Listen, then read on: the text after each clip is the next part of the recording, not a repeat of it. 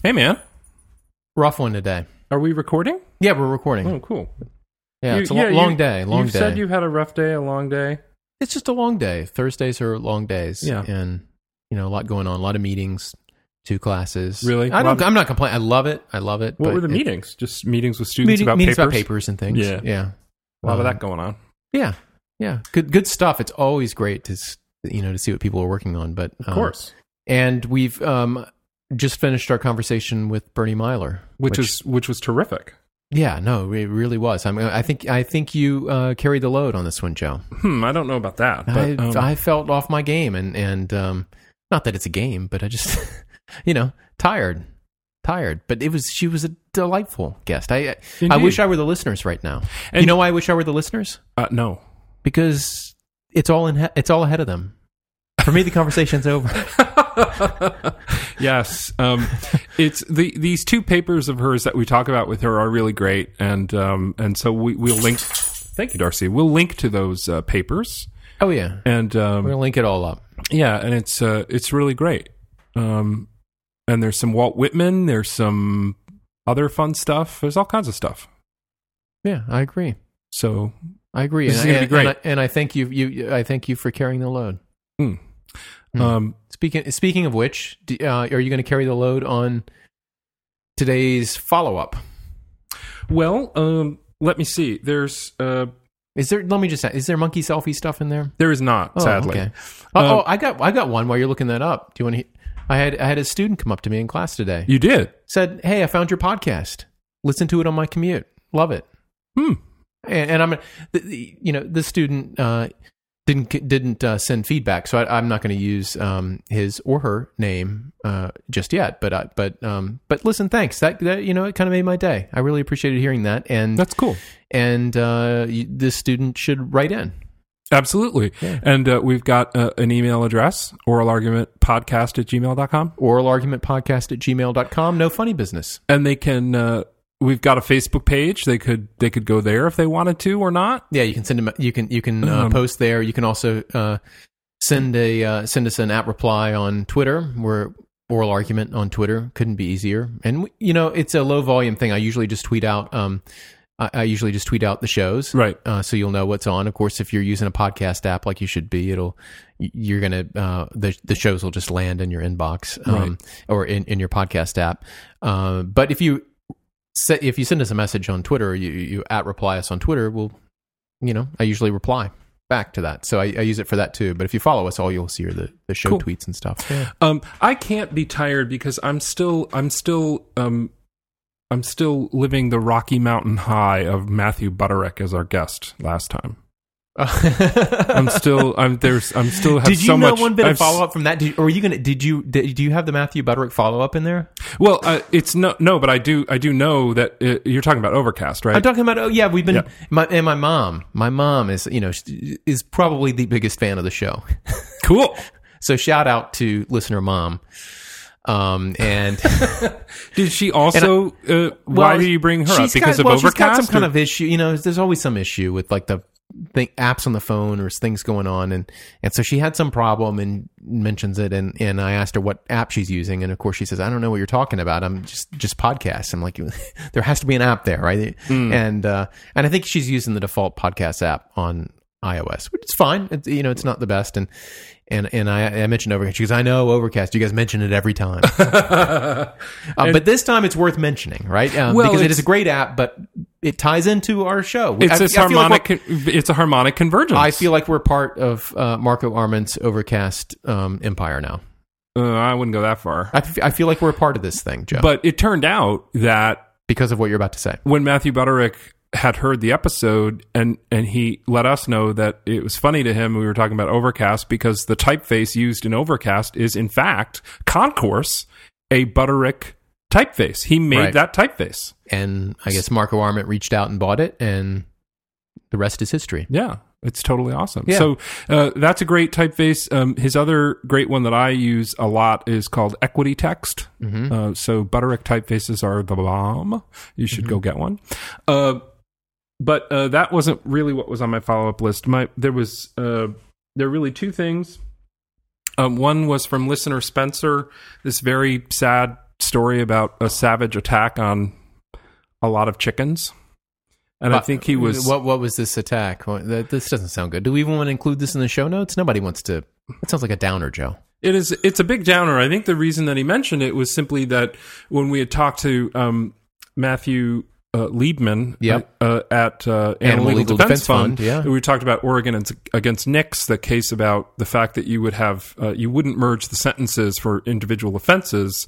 And I think if you apply that approach to this case, which had 900... Because each animal abused on a farm in that case was counted by the court as a separate victim. Correct. And so it raises this question about whether animals can be victims and the legal status of animals, and that's where that... And here there were 920 chickens who were beat to death with a golf club, apparently. Okay. So that would be a lot of... they'd spend a lot of time in jail. Yeah. They don't know who the perpetrator was, at least not in the article. What state was this? I don't remember. Okay. I think it might have been California. Okay. But the other one was... It's from listener Adam, who has emailed us many wonderful messages. Oh, yeah. This is a former student of mine, right? Correct. Yep. And he... great email this week. I really love getting this one. Yeah. It was, and it was about, sort of looking back at your life and thinking about alternative paths you could have chosen and how we wind up where we are, and roads not traveled, you being a mathematician, but then switching to law. I actually was not originally, after college, I went to grad school in psychology, not law. I then switched to law school because I realized I had made an error. So I feel like we should do another show on this. What was the specific question he asked? He wanted us to talk more about this. Is that right? Yeah. And well, let me just read a little bit. Sure. What was it about being a law professor that pulled you away from your alternative possibilities? Were there important overlaps between law and those other things that made the decision easier? I just feel like it's something, next week, we don't have a guest scheduled for next week. Next week, this should be one of the things we talk about. So you and I are just going to talk next week. And I think he's referring, I probably mentioned casually on one show about I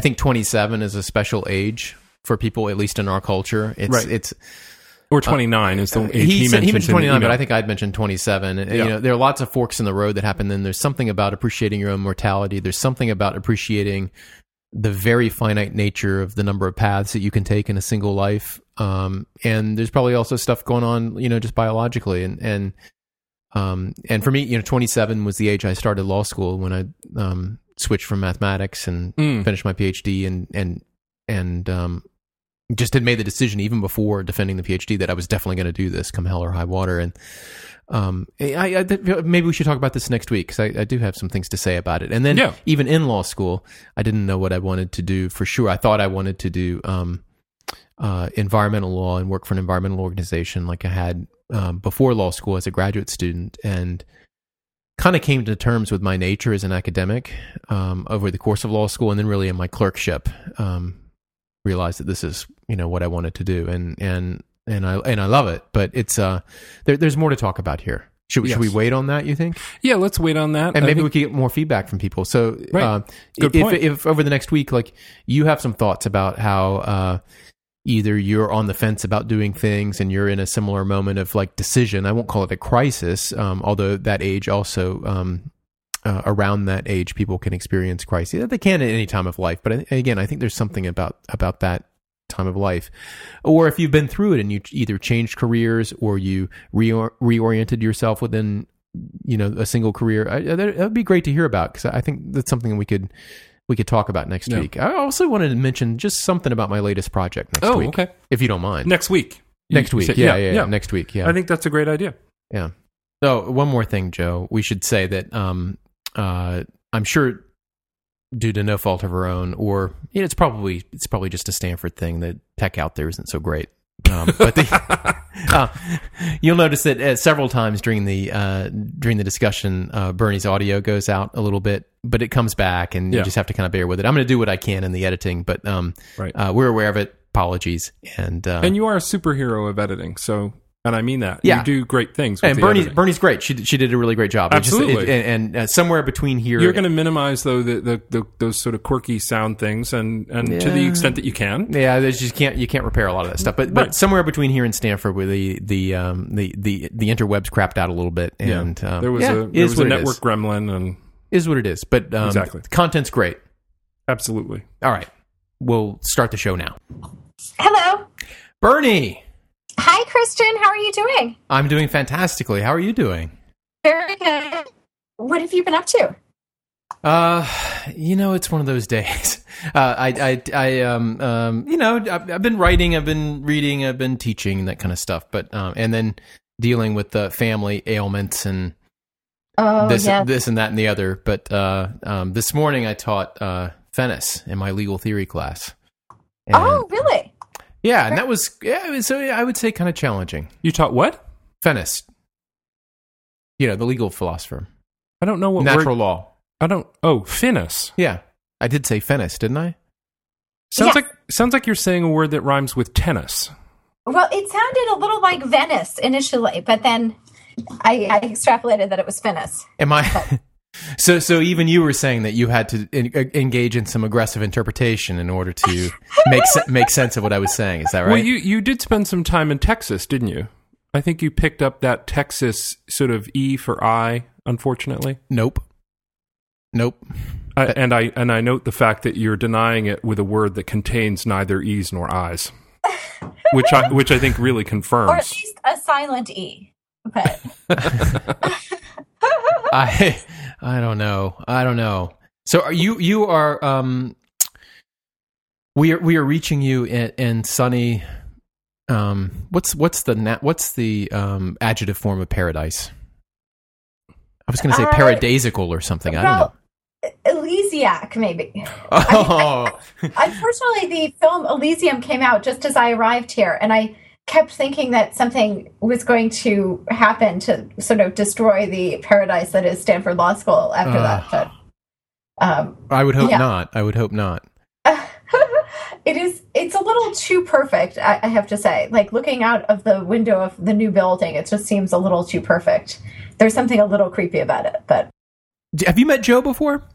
No, I don't think so. Have we met? No, I think it's just been emailing a lot because I'm a twit and ruined the schedule. Oh, no, I was the twit first, so we're both twitting. Yeah, I'll accept that you're both twits. That's okay. Yeah. No, and so the other interesting thing is that Joe, it seems like every week pronounces our guests' names weirdly. Isn't that right? No. Yeah, like I said Matthew Butterick. Like Matthew Butterick's name, I pronounced Matthew Butterick. Maybe it's just the Ethan Lieb episode where you insisted on live. Yeah, so one time. And I didn't insist on it. I said, not knowing him, not having met him, my guess was it was live, merely based on how it was spelled. Yeah, it's kind of weird. But so anyway. Oh, God. But see, when he does this, Bernie, it makes me doubt my own sanity. Like, I've met Ethan before. Could it possibly be Ethan live? Maybe I'm the heel. Maybe I'm the one who's been mispronouncing it. And so Why came so judgy? Why do you have to why do you have to find a villain in this tale? Of course there has to be a villain, Joe. I've been teaching all day. I need a villain. Okay. I need a villain. So he comes over today and he says, so how do you know Bernie Mailer? Mm. And I'm thinking to myself, of course it's Bernie Mailer. But do I have that wrong? Have I gone nuts? Am I crazy? So Bernie, can you am I crazy? I verify that Mailer is correct. Excellent. Yes. All right. I welcome that. I defer to that. Of course, I accept that. I don't just accept it. I have to say the Mailer is the preferred mode of pronouncing it of those who have not been told it's Mailer. So you're both right in some ways. Well, in other words, Joe is correct if correct is measured by making the most common form of error. That's true. Exactly. Yeah. Rather going with majority opinion. So if we went with majority opinion, I would be Mailer. But instead we're going with authorial intent, so I'm Mailer. And I celebrate that. I don't just accept it, I celebrate it. Bernie, I have to tell you, he doesn't look like he's celebrating. Oh, I'm sorry. Now he looks like he's laughing. So I think all is good, and we should now move from the portion of the podcast that our listeners skip over to the substantive part that other listeners skip over. fantastic. Yeah, between all of our listeners, our entire podcast is skipped. It is interesting, isn't it? Yeah. Well, seems like a paradox. You're not going like to please sort of Greek everybody. paradox. You're not going to please everybody. True. Okay, so welcome. Yeah, Joe, tell us why is Bernie on the program today? You and I were chatting once about fun guests that we could have, and came up that you knew her, and came up that there was this book forthcoming on common law originalism, and that sounded very interesting to me and to you. And so we thought, well, let's have her on and talk about that project and that set of ideas.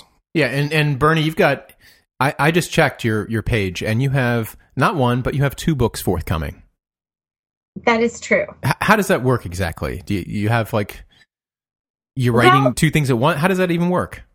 I am writing 2 things at once in rapid alternation. It's not really at once. I don't have 2 laptops open with one on one screen and the other on the other. But I have been trying. So you're not doing the full, you're not doing a full Mark Lemley where you can exactly. have one hand on one keyboard and one hand on the other and tap out 2 articles at once.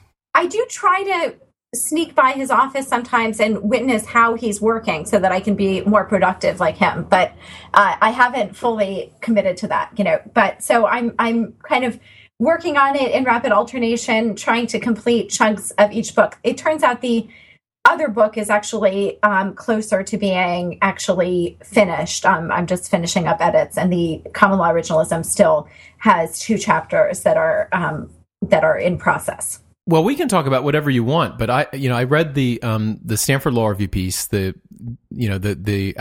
take that's the germ for the common law originalism book, right? Mm-hmm.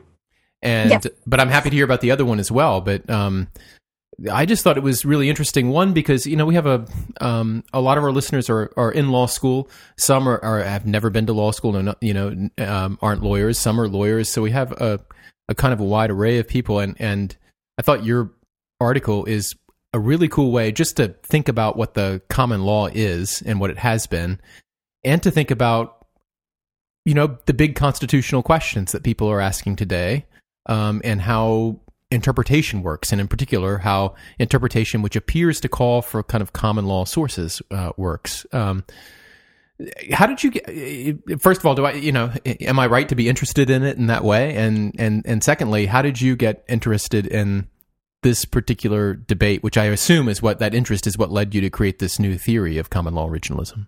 I was teaching both constitutional law and a class on the history of the common law.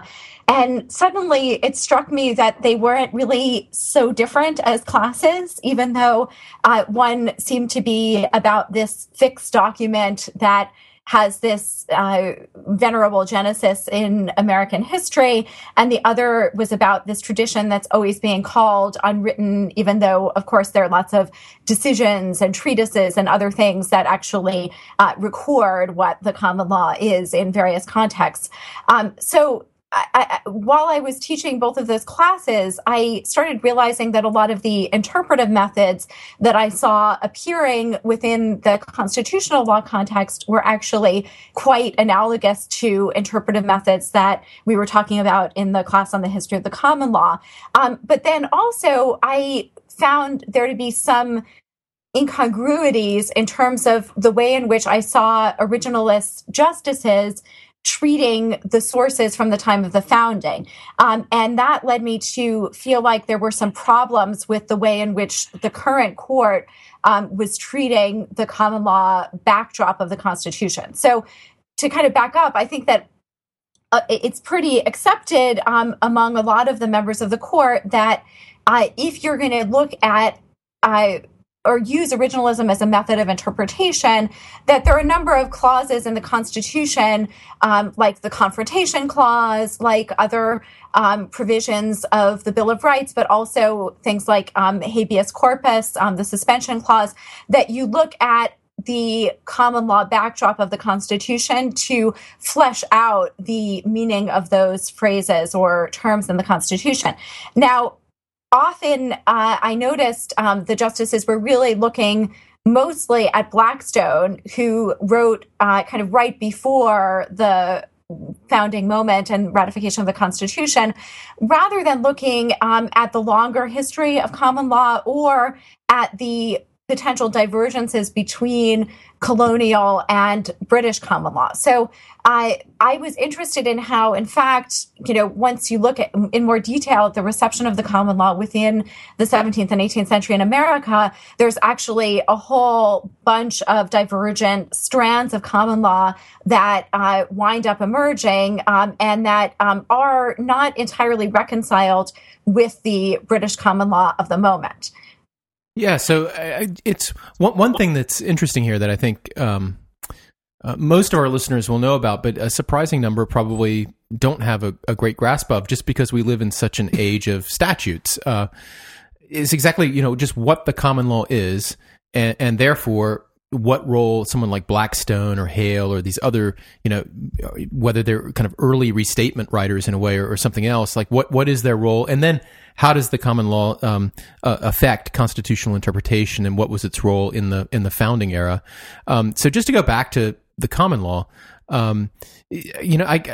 it's still true today that a lot of what you think of as the law, or what people think of as the law, is made by judges, and that you can find no statutory source except for possibly statutes that create judicial bodies. So you don't, there's no, in a lot of states, there's no statutory law of accidents. There may be bits and pieces that affect the law of accidents, but if someone is negligent on the road and injures you, you're right to sue them and recover for that. In many states, and a while back in every state, was basically a creature of judge-made law, and that's still with us today. And I guess that's the that was, I'm trying to think back to the piece of yours, which I read. It clearly was dominant in England and dominant in the early colonial period, even though there were statutes, and you kind of talk about the relation between early statutes and constitution-like things, like even the Magna Carta. But it's even more distinctions than that, right? Because you've got, there's common law versus equity. So it's not just decisional law, but it's different branches of decisional law within a system that at that time distinguished among those things. Then you've got fights at the time. I mean, what I think is so great about the Stanford piece is that it sort of takes seriously the notion that you would go back and try to unpack all this stuff and say, well, looking back at that time, you've got people fighting about, there are these great passages from Jefferson's letters that you've got about how, well, if it's, from after George III ascending to the throne, it's a bunch of junk. Or if it's, if it's from that guy Mansfield, forget it. Well, a central dispute that you touch on here, and I want to make sure we get out in order to just make progress and so that people can be up to date on where you are. Is whether judges in the making of common law or in the announcement of common law are doing just that. Are they making it, or are they discovering it, right? And the view that you ascribe to some originalists is that before the rise of legal realism in the early part of the 20th century, maybe even late part of the 19th century, the common law was this very static body that judges found and applied, and that someone like Blackstone and maybe a few other commenters were just restating what that body of law was, and in that way, maybe Blackstone is like an early restatement of the common law. And I take it one of the things that your piece does as a matter of history is to say that is incorrect, and that the common law was in the 19th century, and in the 18th century and even 17th century was an evolving body that was contested, and people self-consciously evolving. That's right, and the judges were self-conscious about that evolution, even if people still had the same debate, which is what I want to come back to. But people were having the same debate then that they are now about this. Do I have that basically right, Bernie? Or? Definitely, yes. And so, one way in which to see it is that there's this notion that at some point in time, the common law wasn't simply judge-made law as we're talking about, but was some notion of a kind of common custom, right? So that the judges were just kind of reaching into the ether to unearth this common custom or to pull down this common custom and concretize it in a particular case. Now, at least from the 17th century onwards, that isn't really what they're doing. And someone who I see as a central figure in this evolution is Sir Edward Coke, who had a lot of different roles in the early 17th century. He had been he was a justice of various courts, but he also then became a parliamentarian, and he was also an attorney general prior to even being a judge. And his reports are often taken as one of the kind of earliest formative moments of a modern common law tradition. And he has a number of volumes of reports. These weren't, today we have reports of what the Supreme Court has done, and they issue the slip opinions a day or two after they are read from the bench. Whereas at that point, he would only publish these volumes intermittently, and the first few volumes were reports of important cases that he had decided quite a bit before. And there were also conflicting reports of those cases. So I think one thing to keep in mind is that law reporting in and of itself has this interesting kind of relation to the tradition of judge-made law and of common law, where who is doing the reporting and what vantage point they're reporting often has some impact. So, for example, in an early case, Calvin's case, which establishes the notion of birthright subjecthood in England in the early 17th century, there's both a report by Coke and a report by Lord Chancellor Ellesmere, which are somewhat different reports, and they have different accounts of the reasoning of the case.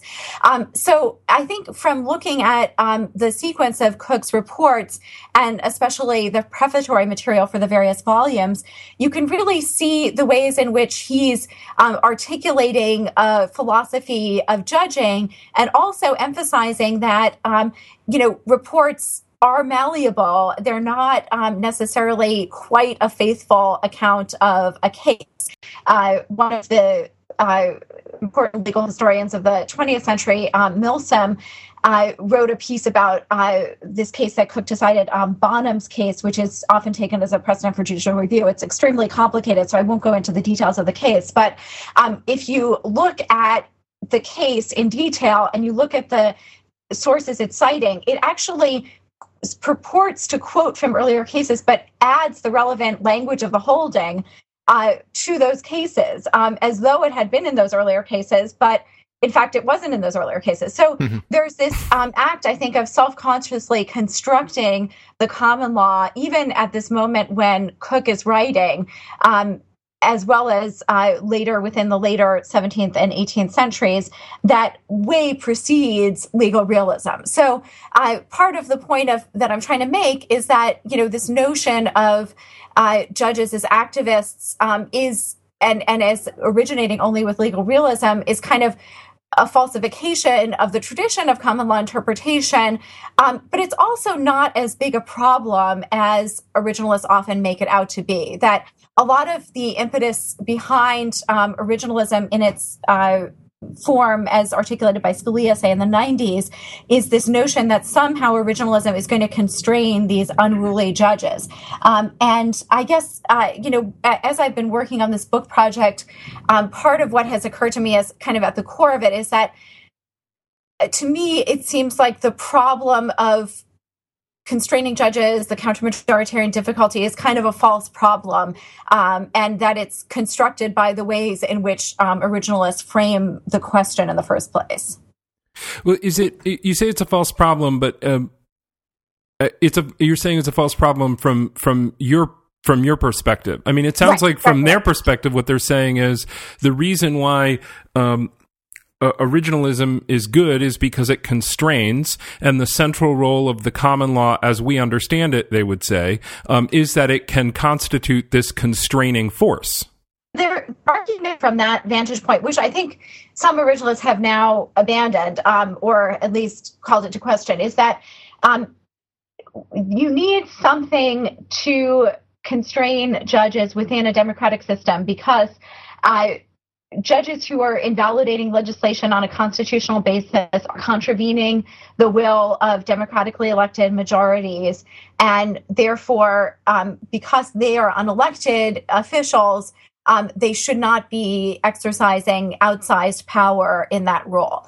Now, originalism from that vantage point serves as a constraint because it says, well, we can look for the original meaning of the Constitution, which is democratically legitimate because it was ratified by this greater body of the people, by we the people, through this constitutional moment, rather than simply being the will of a transient majority. So we can look to this, and that itself has a democratic foundation, and we look to the Constitution, but we have to interpret it as it was meant at the time of the founding, because that's the only democratically legitimate way of interpreting it. Now, that turns out not to be as much of a constraint on judges as I think the originalists posited, because of the wide variability of meanings of the Constitution or constitutional clauses at the time of the founding. So, and that's irrespective of the common law problem. I mean, that's true of any passage of the Constitution. If you want to apply originalist method, and even if you, for whatever reason, don't think that common law understandings inform the meaning of the text. I mean, so for someone like Scalia, who I think is still an original public meaning originalist, in other words, he thinks that the Constitution should be interpreted to mean what it would have meant to the audience for that constitutional provision at the time it was passed. I mean, this is what most of these interpretive theories are trying to confer legitimacy on, as you say, this unelected body, the court, in making these decisions. And so if the court can say, through a particular interpretive method, we are not supplying the political answer to this question, but are channeling someone else's political answer, then that kind of does the job. And for Scalia, because democracy is kind of the root good in our system of government, from his vantage point, he's channeling he's channeling the very kind of democratic moment that made that text kind of authoritative, and that's the receipt by the people of the language drafted by their agents, right? And so for him, what people thought cruel and unusual punishment meant at the time those words were adopted is what those words mean. And so I'm actually kind of curious about how the common law meaning of terms is relevant under that theory, if I have his theory roughly correct. So I don't know if cruel and unusual punishments has a common law basis, as some of the other examples that you cite in your work, whether it's some examples are the pardon power in Article 2, what it means for the president to pardon, or also the citizenship clause, either the natural-born citizen clause for the president, or the citizenship clause of the 14th Amendment, or the distinction between law and equity in the 7th Amendment for the purposes of civil proceedings. Right. And felonies too, right? And some other so how ex post facto clause, right. Assume has... Right, exactly, yeah. Like Calder against Bulls, wasn't that the case where they say, it has these accepted meanings and da-da-da-da-da, So if our job, so let me just to put the question back again. I mean, if I take Scalia's, if I start with Scalia's starting point, and I think that all such starting points are basically ungrounded, but I'll leave that to one side for a second. So I'll start with his starting point that as a non-elected institution within a system of government for which democracy is the overriding and controlling principle, my job is to channel the political decisions of basically other institutions. And here, the institution I'm channeling is the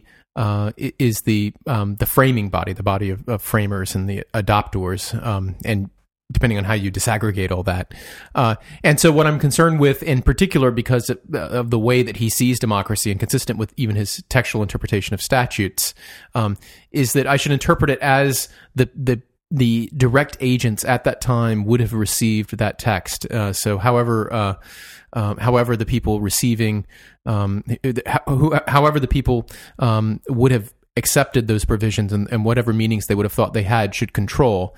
But if the people themselves were not steeped in the common law, but this was still kind of a lawyer priesthood tradition of reading Blackstone and everything, aren't those two theories kind of at odds, that we should give controlling weight to historically derived common law meaning, even setting to one side for a second, your theory that there is no one historically derived common law meaning, but that there are many and they are in competition. But even if there were one, isn't that theory? You're shaking your head, Joe. But isn't that theory at odds, though? I mean, because unless you think that people knew about the common law, yeah. So one I think helpful addition here is in Larry Solom's work, where he talks about the delegation of expert interpretation. I think is quite plausible. If you are going down the original public meaning route, then you might think, well, people probably recognized these terms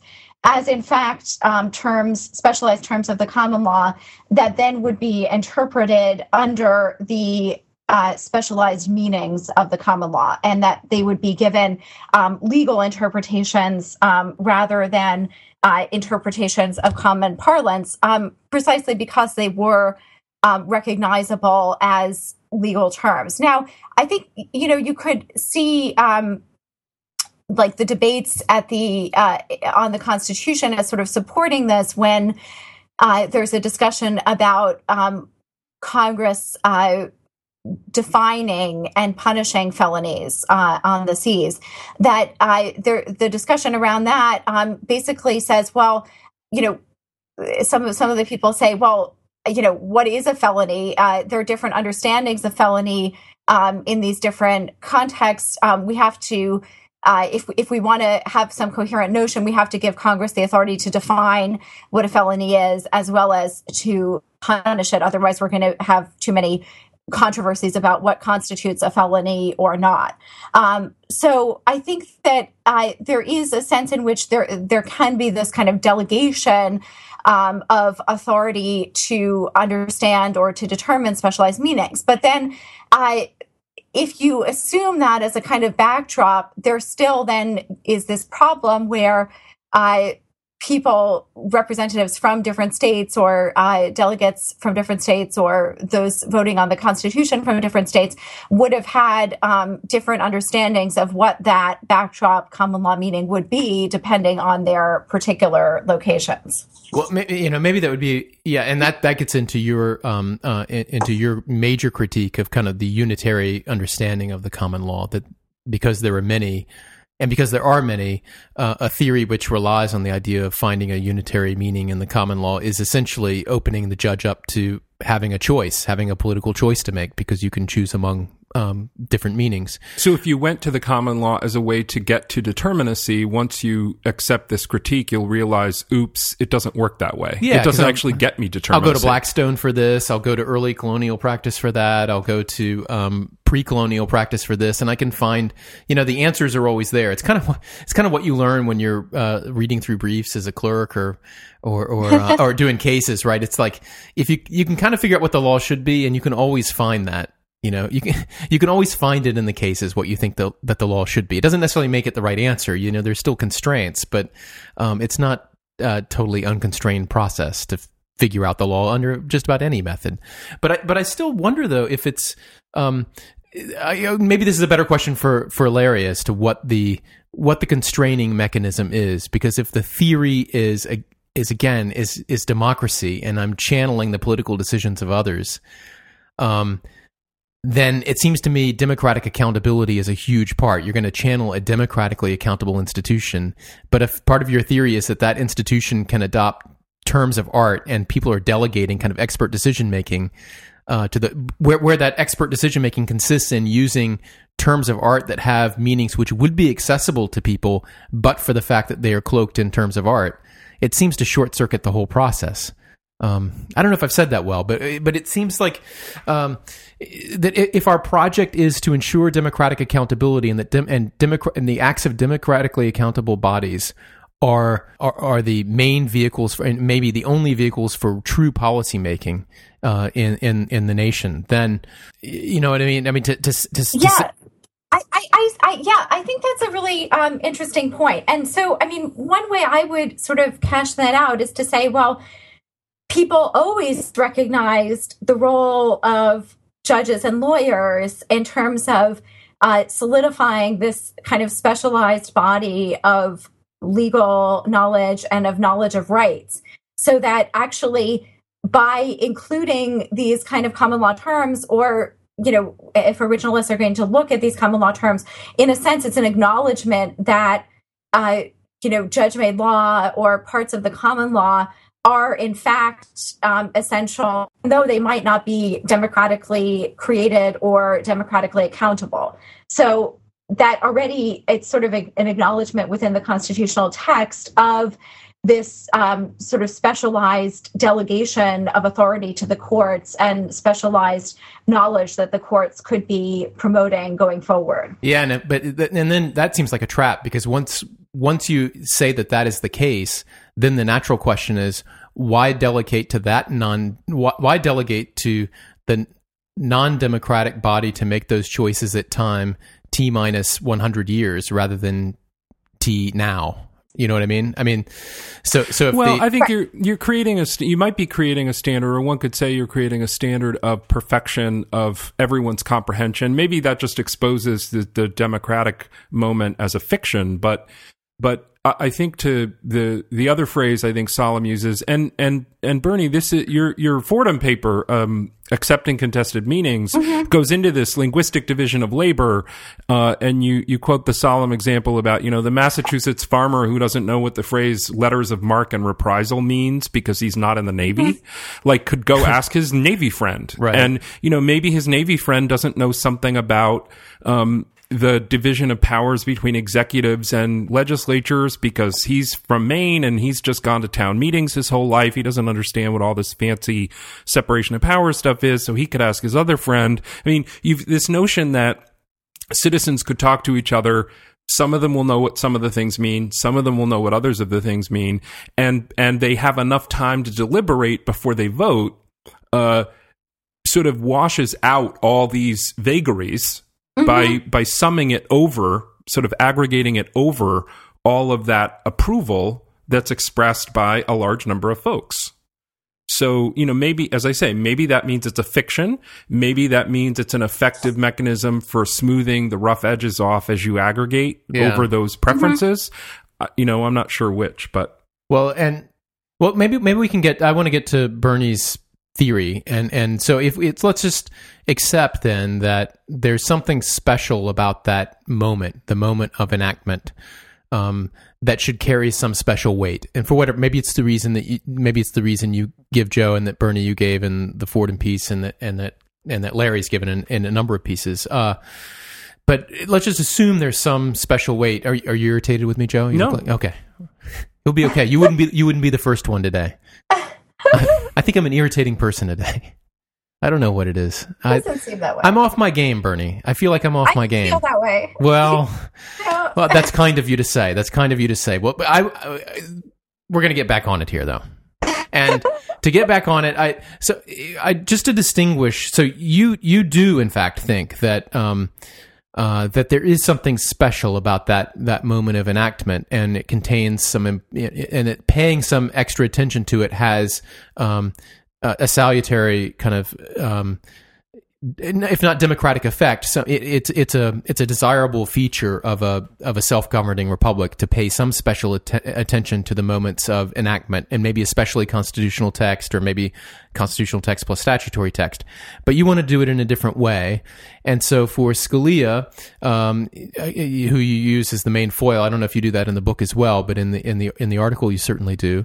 For him, constitutional text that uses terms which are loaded with common law meaning, right, are an invitation to look for what he believes is the unitary constitutional meaning of those terms, and that meaning, which you discover from what he had characterized as a very stable body of common law in the 18th century and 17th century, supplies the rule of decision and therefore constrains him and should constrain his colleagues. And I take it your view is very, very different, because you don't see the common law as at all unitary. You see it as having a remarkable continuity with the common law of today. If not, it's not identical, but you see a lot of continuity, and therefore the process of paying attention to original meaning as having kind of it's not at all like in one sense it's not at all like living constitutionalism, because interpretation, as I take your meaning, is not about giving a judge a license to think about what's best in a common law methodology,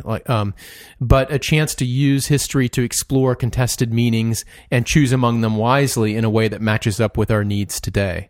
Is that about right?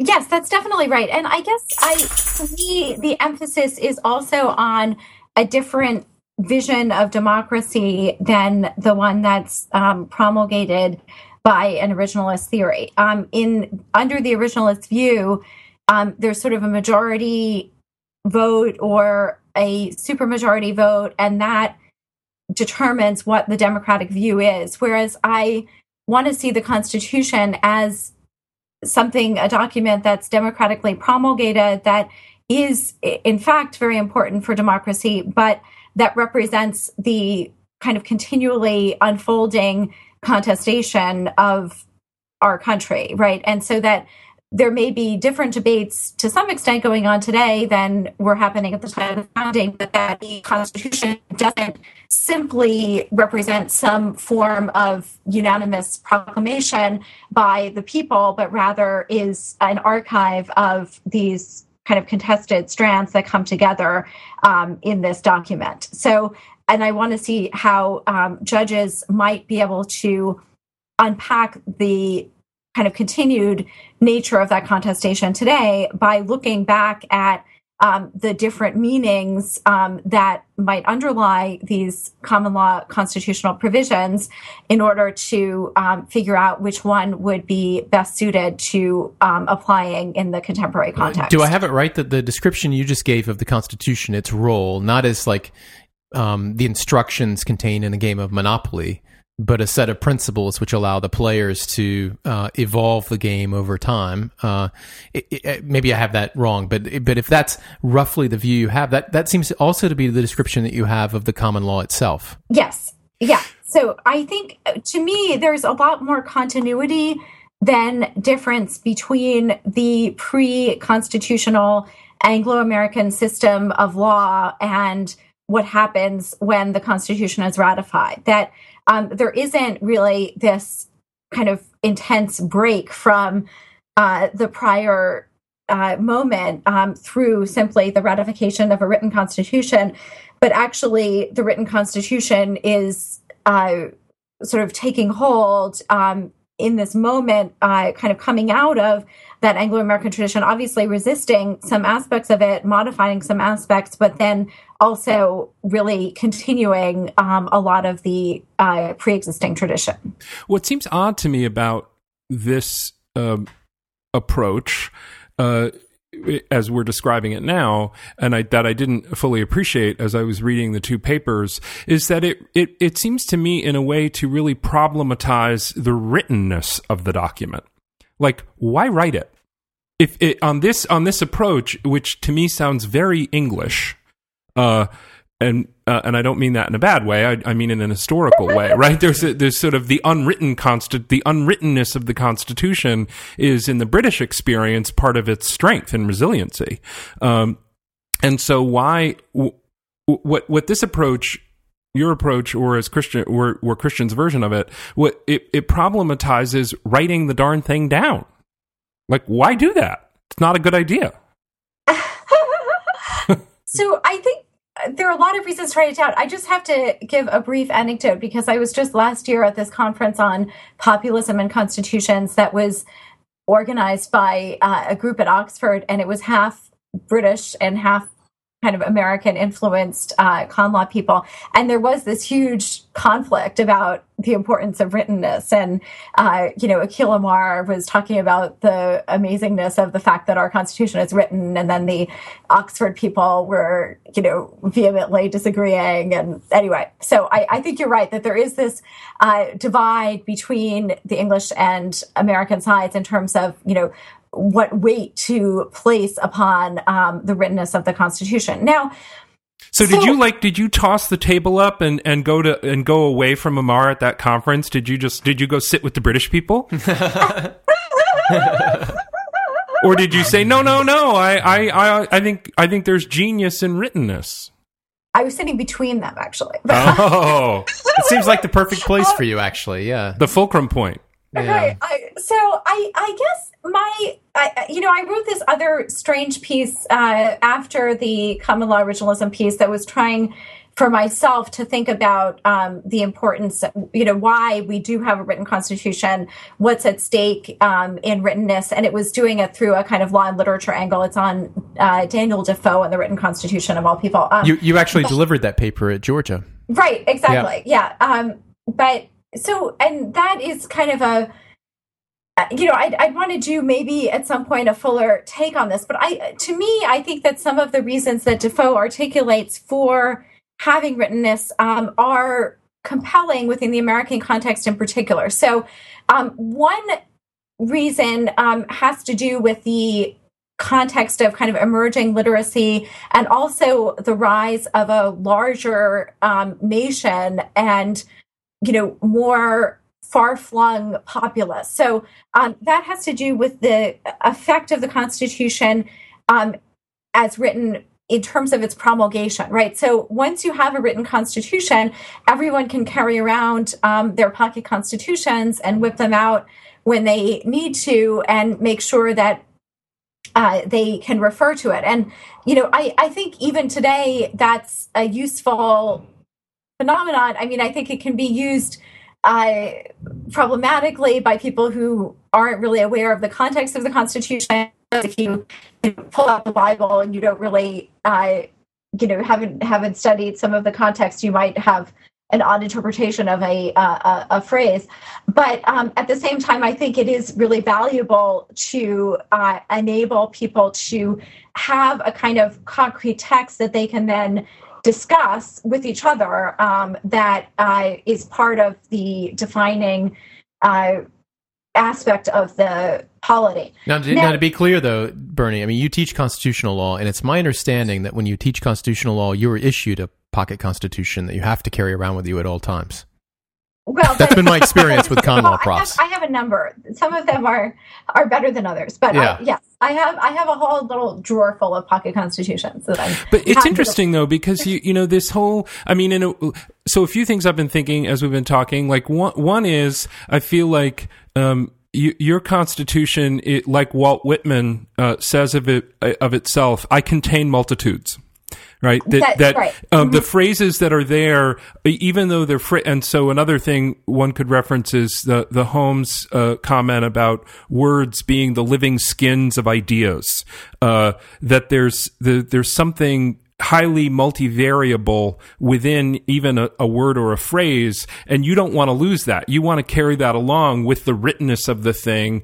You don't want it to lose its character as containing multitudes. And I think, one practical thing, it seems to me that in that respect, the difficulty of the amendment process in Article 5 strikes me as really quite a colossal blunder, that it really should be much more amendable if people appreciated then what we appreciate now in the conversation we're having about its multivariable quality. But the other thing I think it means that's maybe a little less practical is just the kind of the spirit that calls for, where the document is the beginning of a conversation and never the end of a conversation, is in some tension with the idea that a good reason for writtenness is that it's a coordinating mechanism. I mean, your story is essentially your story about why write it down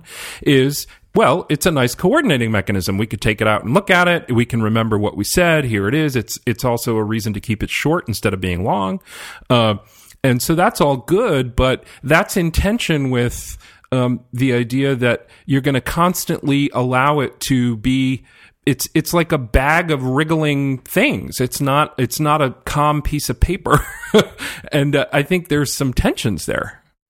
Yeah, I mean, I see less of a tension in terms of the coordinating mechanism versus there continually being new conflicts that arise. Because I think, if we think about statutes, for example, right, often the way in which Congress comes up with statutes, there are a lot of compromises. There are a lot of things that aren't fully fleshed out because they are compromise provisions. Why imagine that Congress is ceasing at the time when the statute is passed? I mean, so Congress definitely is ceasing at the time that the statute is passed. But to me, it seems like we could imagine a Congress that would kind of pass a statute, but then keep, debating over the provisions. So if we imagined Congress staying on and then adjudicating cases based on those statutes, then we might have something similar to the way in which I'm thinking about the people being able to continually revisit these clauses of the Constitution and think about the conflicts contained within them, that it's not sort of set in stone at a particular moment. We're like a continuing legislative body or, a continuing governing body that has to return to the controversies every once in a while.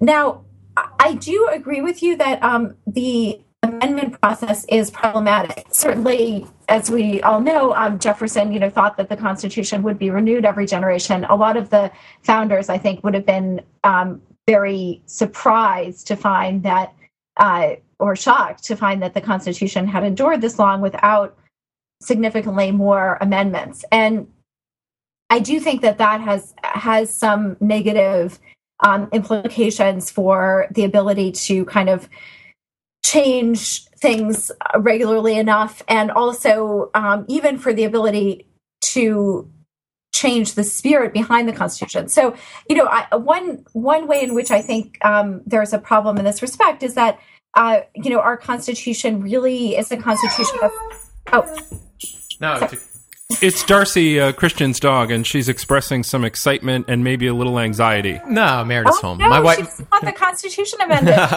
My wife just drove up, so that's what this is about. Yeah. Sorry, Bernie.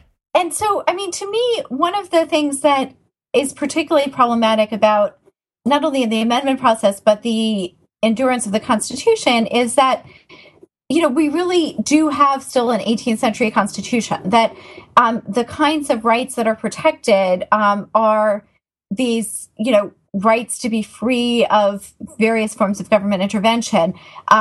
Social rights and economic rights aren't protected. There aren't the same kinds of provisions for environmental rights as a lot of, more recent constitutions might think about. So, these second and third generation rights are not present, nor, I think under certain constructions of the commerce power or other powers of Congress, can they kind of be inserted in a statutory manner. So I think that really winds up constraining certain aspects of our political system in undesirable ways. So that, I think, I'm not fully with Sandy Levinson that we should have a new constitutional convention, but I do think that having more opportunities for rethinking certain of the core aspects of the Constitution more regularly would be a good thing. Yeah, I mean, it's nice that we've got a document that mainly contains principles rather than random, like a lot of state constitutions, which are just catalogs of weird kinds of rights that are, the cause du jour. So that's kind of nice, but let's just, face it, the Constitution's kind of screwed up. I mean, it's just miscalibrated when it comes to amendments. I mean, the major amendments that we associate with being an American, the right to be treated equally, right? That everybody gets to vote. We had to fight a civil war to get that stuff in there, right? And it never would have passed if some states weren't basically required at gunpoint to ratify those. Exactly. So that's and that's just one of the ways the Constitution is not perfect, and it would be better if we saw it as not perfect. But on the other hand, it's great that the Constitution mainly contains these principles, which are at least somewhat malleable. Now, the other thing that I wanted to say was that to me, it's not at all a surprise that the people who fought a war with England and wrote a Declaration of Independence decided to write down a constitution. Right? I think in two respects. I mean, one, when you don't have the legacy of a king and all that comes with royalty, you need something that to legitimate your exercise of power over other people, right? And so distinguishing your government as one, it's a cliche, but it's a cliche because it's true, as a government of laws, right, and not people. And instead of finding the investiture of the king with power directly by God, it's the law by power from God, right? There's all the natural rights talk in the early, in the Declaration of Independence and in the Constitution has that language of like divine right, but it's the divine right to rule by the law. So it just is an explanatory, descriptive thing. That's true of the Declaration. It's not. I don't think that's true of the Constitution. It's we the people. I mean, it's the Constitution is a popular sovereignty exercise, not a natural law exercise, isn't it? Well, I mean, we're not going to. I don't know if the we only want to get thing, to the only thing natural... the Constitution says about God is that there shall be no religious test. So the one time it brings the subject up, it's to deny its force, right? I'm look. I'm not claiming that it is that it was meant to be. Far from it. That it was meant to ground its rights in any particular religious practice, but the natural rights foundation of the Constitution is kind of, to me, undeniable. I mean, that was in the air at the time. I mean, but that aside, I'm just getting whether it should be interpreted that way is a completely separate question, and the way that people ignore the reframing of the Constitution in the Civil War is even more baffling. But we agree about that, right? But I think as an explanatory thing, as a descriptive thing, is it a surprise that the Constitution's writtenness was important to the people who wrote it down? To me, it's not. To me, it's not very surprising. It's an interesting thing to look into and research for sure. But I would certainly have hypothesized that it had something to do with legitimizing this movement in all kinds of different, in all kinds of ways. Well, also, I mean, another aspect of why the Constitution takes on great importance when it's ratified is that, there was this experience of, really having faith in legislatures, after the revolution, but then finding that those were not the ideal solution either, right? So that there's a sense in which the natural alternative to the king, is initially legislatures, as kind of came up in the English Revolution of the 17th century. But then there's this realization that legislatures too can be overreaching. So you need something else to kind of constrain legislatures, right? So that there are various questions about, what's the alternative to this form of government that they had from Britain, and then the forms that they were seeking help from didn't seem quite the ideal salve that they had initially envisioned. I wonder too, is there evidence in the anti-federalist campaign against the Constitution that would help us see that the framers were actually quite aware of the fact that the document contained a bit of papering over of differences of opinion, that you could say, well, even at that time, no, there's not a tension between writtenness and the fact that provisions can embrace ongoing contestation of meaning, because right then they were talking among themselves about the fact that, and maybe it was a complaint of the anti-federalists, look, this thing hasn't been nailed down yet, right? Don't ratify that because it's actually not good enough yet. Are there arguments like that made by the anti-federalists? Because if there are, it seems like that would go some way toward really confirming your view that that it's perfectly consistent with the framers' views of their own project that the writtenness and the ongoing contestation of meaning within the words chosen are perfectly consistent with each other. Yeah, I mean, they're definitely, I don't know about the Anti-Federalists particularly, but, in terms of the members of the founding generation, there's a lot of awareness among various of the framers about the diversity of meanings. So that, and I would come back again to even the ratification or the debates on the Constitution, where they're talking about the question of whether Congress needs to be able to define as well as punish felonies. And then also in debates about the Seventh Amendment or discussions of the Seventh Amendment, there's a question about what it means, what were cases at equity versus law, and how those might differ in different areas. So there are definitely, in specific instances, some kinds of self-conscious narratives about the differences among interpretations of these particular terms. One thing I found interesting in that respect is looking at different manuals of justices, or that are for justices of the peace in different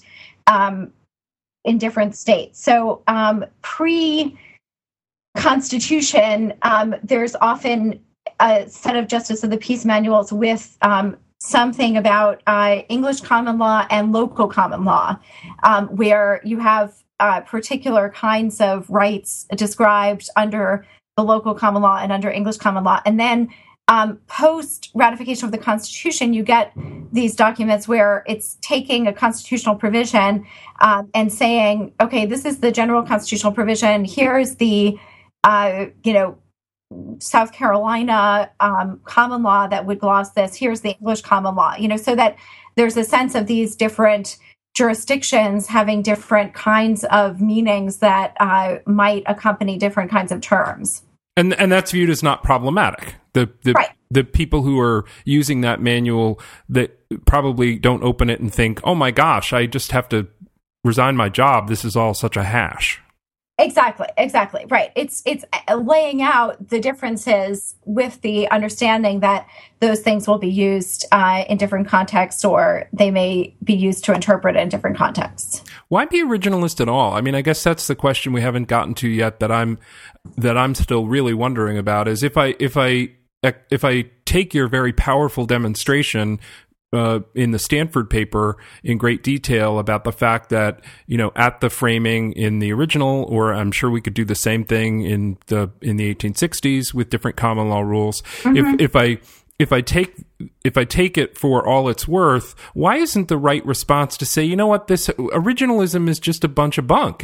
It makes no sense, right? It's not, the better thing to do is not pretend that there is some constraining force. The better thing to do is to talk about what makes sense. Let me intervene and add to that question, because that follows on something I wanted to ask Bernie to do, because we're running out of time, and I wanted to see kind of common law originalism in action if we could. But if you take something like the natural born citizen clause for the, as a restriction on the presidency, first of all, what would the common law originalist opinion on that look like? Maybe you don't have a fully formed opinion, so if not on that, maybe, and you do on something else, just pick any other clause. But what kinds of questions would you ask, and what kinds of analysis would you do? And then, do you favor that as an originalist matter, or are you ambivalent about it for kind of the reasons that Joe just gave? Two very important questions. So, why be an originalist at all? How to concretize this with respect to, say, something like the natural born citizen clause. Now, I'm not fully resolved on the natural born citizen part right now, so I'll instead convert it into a question about the 14th Amendment citizenship clause, which I have a more committed answer to. So I actually think that there are certain of these common law principles that are fairly univocal. The surprising thing is that despite the variations among jurisdictions with respect to some of the principles, especially with regard to kind of criminal procedure, habeas, other things like that, that there are certain aspects that wind up being more unanimous. And so I would say that actually, in terms of citizenship, there's a lot more unanimity behind a birthright citizenship view or a jus soli citizenship view than otherwise. And so with respect to that, I think that it's worth really taking seriously the originalist vantage point. It's because of the authority or the lack of authority of undemocratically elected judges that we have to resort to the original meaning. My feeling is like if we're going to use the Constitution at all, we have to use it because it carries some meaning, even if those are multiple meanings, and that the duty of an interpreter in this context, as well as in other contexts, including literary contexts or dramatic contexts or whatever other context, is to figure out as best as possible the meaning of the text that's being interpreted. So the very fact that constitutional interpretation is an interpretive endeavor, to me, means that we have to be originalist in some respect, because otherwise we're simply imposing meanings. Now, we could decide actually societally, we don't think that we should be adhering to the Constitution in this way anymore. We need to really allow judges to kind of interpret our basic rights and basic system of government in a flexible way and an evolving way. That would be fine, I think, if we decided to do that. But I think given that we do have this document and that we are a society that believes that the Constitution is important to us, that the duty of judges is to have some interpretive function. Well, it sounds just a little bit conclusory, though, because if the argument is that we have the document and so we must interpret it, and interpretation of meaning implies that the document has meaning, which means that there's a meaning in the document that we can extract, and therefore not to extract it is to violate some duty to interpret the document. That all sounds, in a way, rather circular, doesn't it? A little bit. I mean, I had this paper I was going to write a while back, which is now being folded into the bigger thing that I'm working on, and it was about this problem of dead hand control in legislation that a lot of people have written on. And I was going to call it "They the Dead People." Right, it's a play on "we the people," because if you're going to, because there are many ways of using documents to in the present, right? So going back to the rules of a game, right? If we get the rules of Monopoly and Joe and I are playing Monopoly and our goal is to have a fun time playing, and clearly we don't owe any duties to the authors of those instructions, and if we want to depart from them, that's fine. But the rules give us a way to coordinate according to a plan that was designed to create the most fun for us now. And if in our judgment we want to depart from that and accept the consequences of not having quite the foresight that the people who wrote the instruction, then fine. That's another way of looking at it. And so part of the, and that's not the only way. I mean, part of this piece was really trying to think about what are the reasons why we allow law to bind us through time at all. And and especially over long periods. And so the title was just meant to evoke, right, that I just don't hear any sensible theories that we owe duties to dead people, right, to dead framers in particular. It's not that's clearly not it. And so the answer has to be that this is a coordination mechanism now, and it may be able to explain it in terms of transaction costs or information asymmetries, and had all this kind of in there. But I don't think it to me, it's not so compelling to say that the very idea of having a document includes interpretation of that document, and interpretation necessarily includes the extraction of meaning, and that meaning is necessarily that intended by the authors, or at least encompassed within what they did, and therefore our duty is to interpret and extract that meaning. You know what I mean? Maybe I'm not saying it right, but it does sound a bit circular to conclude from the fact that we accept the Constitution as binding, that we accept that the further fact that we accept that interpretations of it must necessarily be interpretations of some kind of originalist intention. And I'm not even saying I disagree. I'm not even saying that I don't think original meaning is. I'm not even saying that I think original meaning is worthless, because I don't think that. But I think it's more complicated.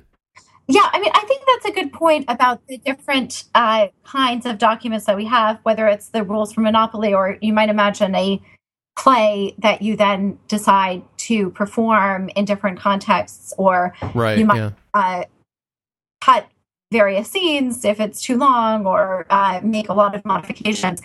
So I would say that I would come back in response to 2 points. So one is this tradition of interpretation within the Anglo-American context that, in fact, even though the mode of interpretation was more of these common law sources pre-Constitution, that interpretation actually has been the tradition of our kind of constitutional understanding even before the U.S. Constitution was ratified. So that to me, it seems like a kind of long-standing practice that has gained authority by its continued acceptation in the present. And then secondly, I do think that there is something about the democratic authority that is given to the Constitution not simply by its ratification at the time of the founding, but rather by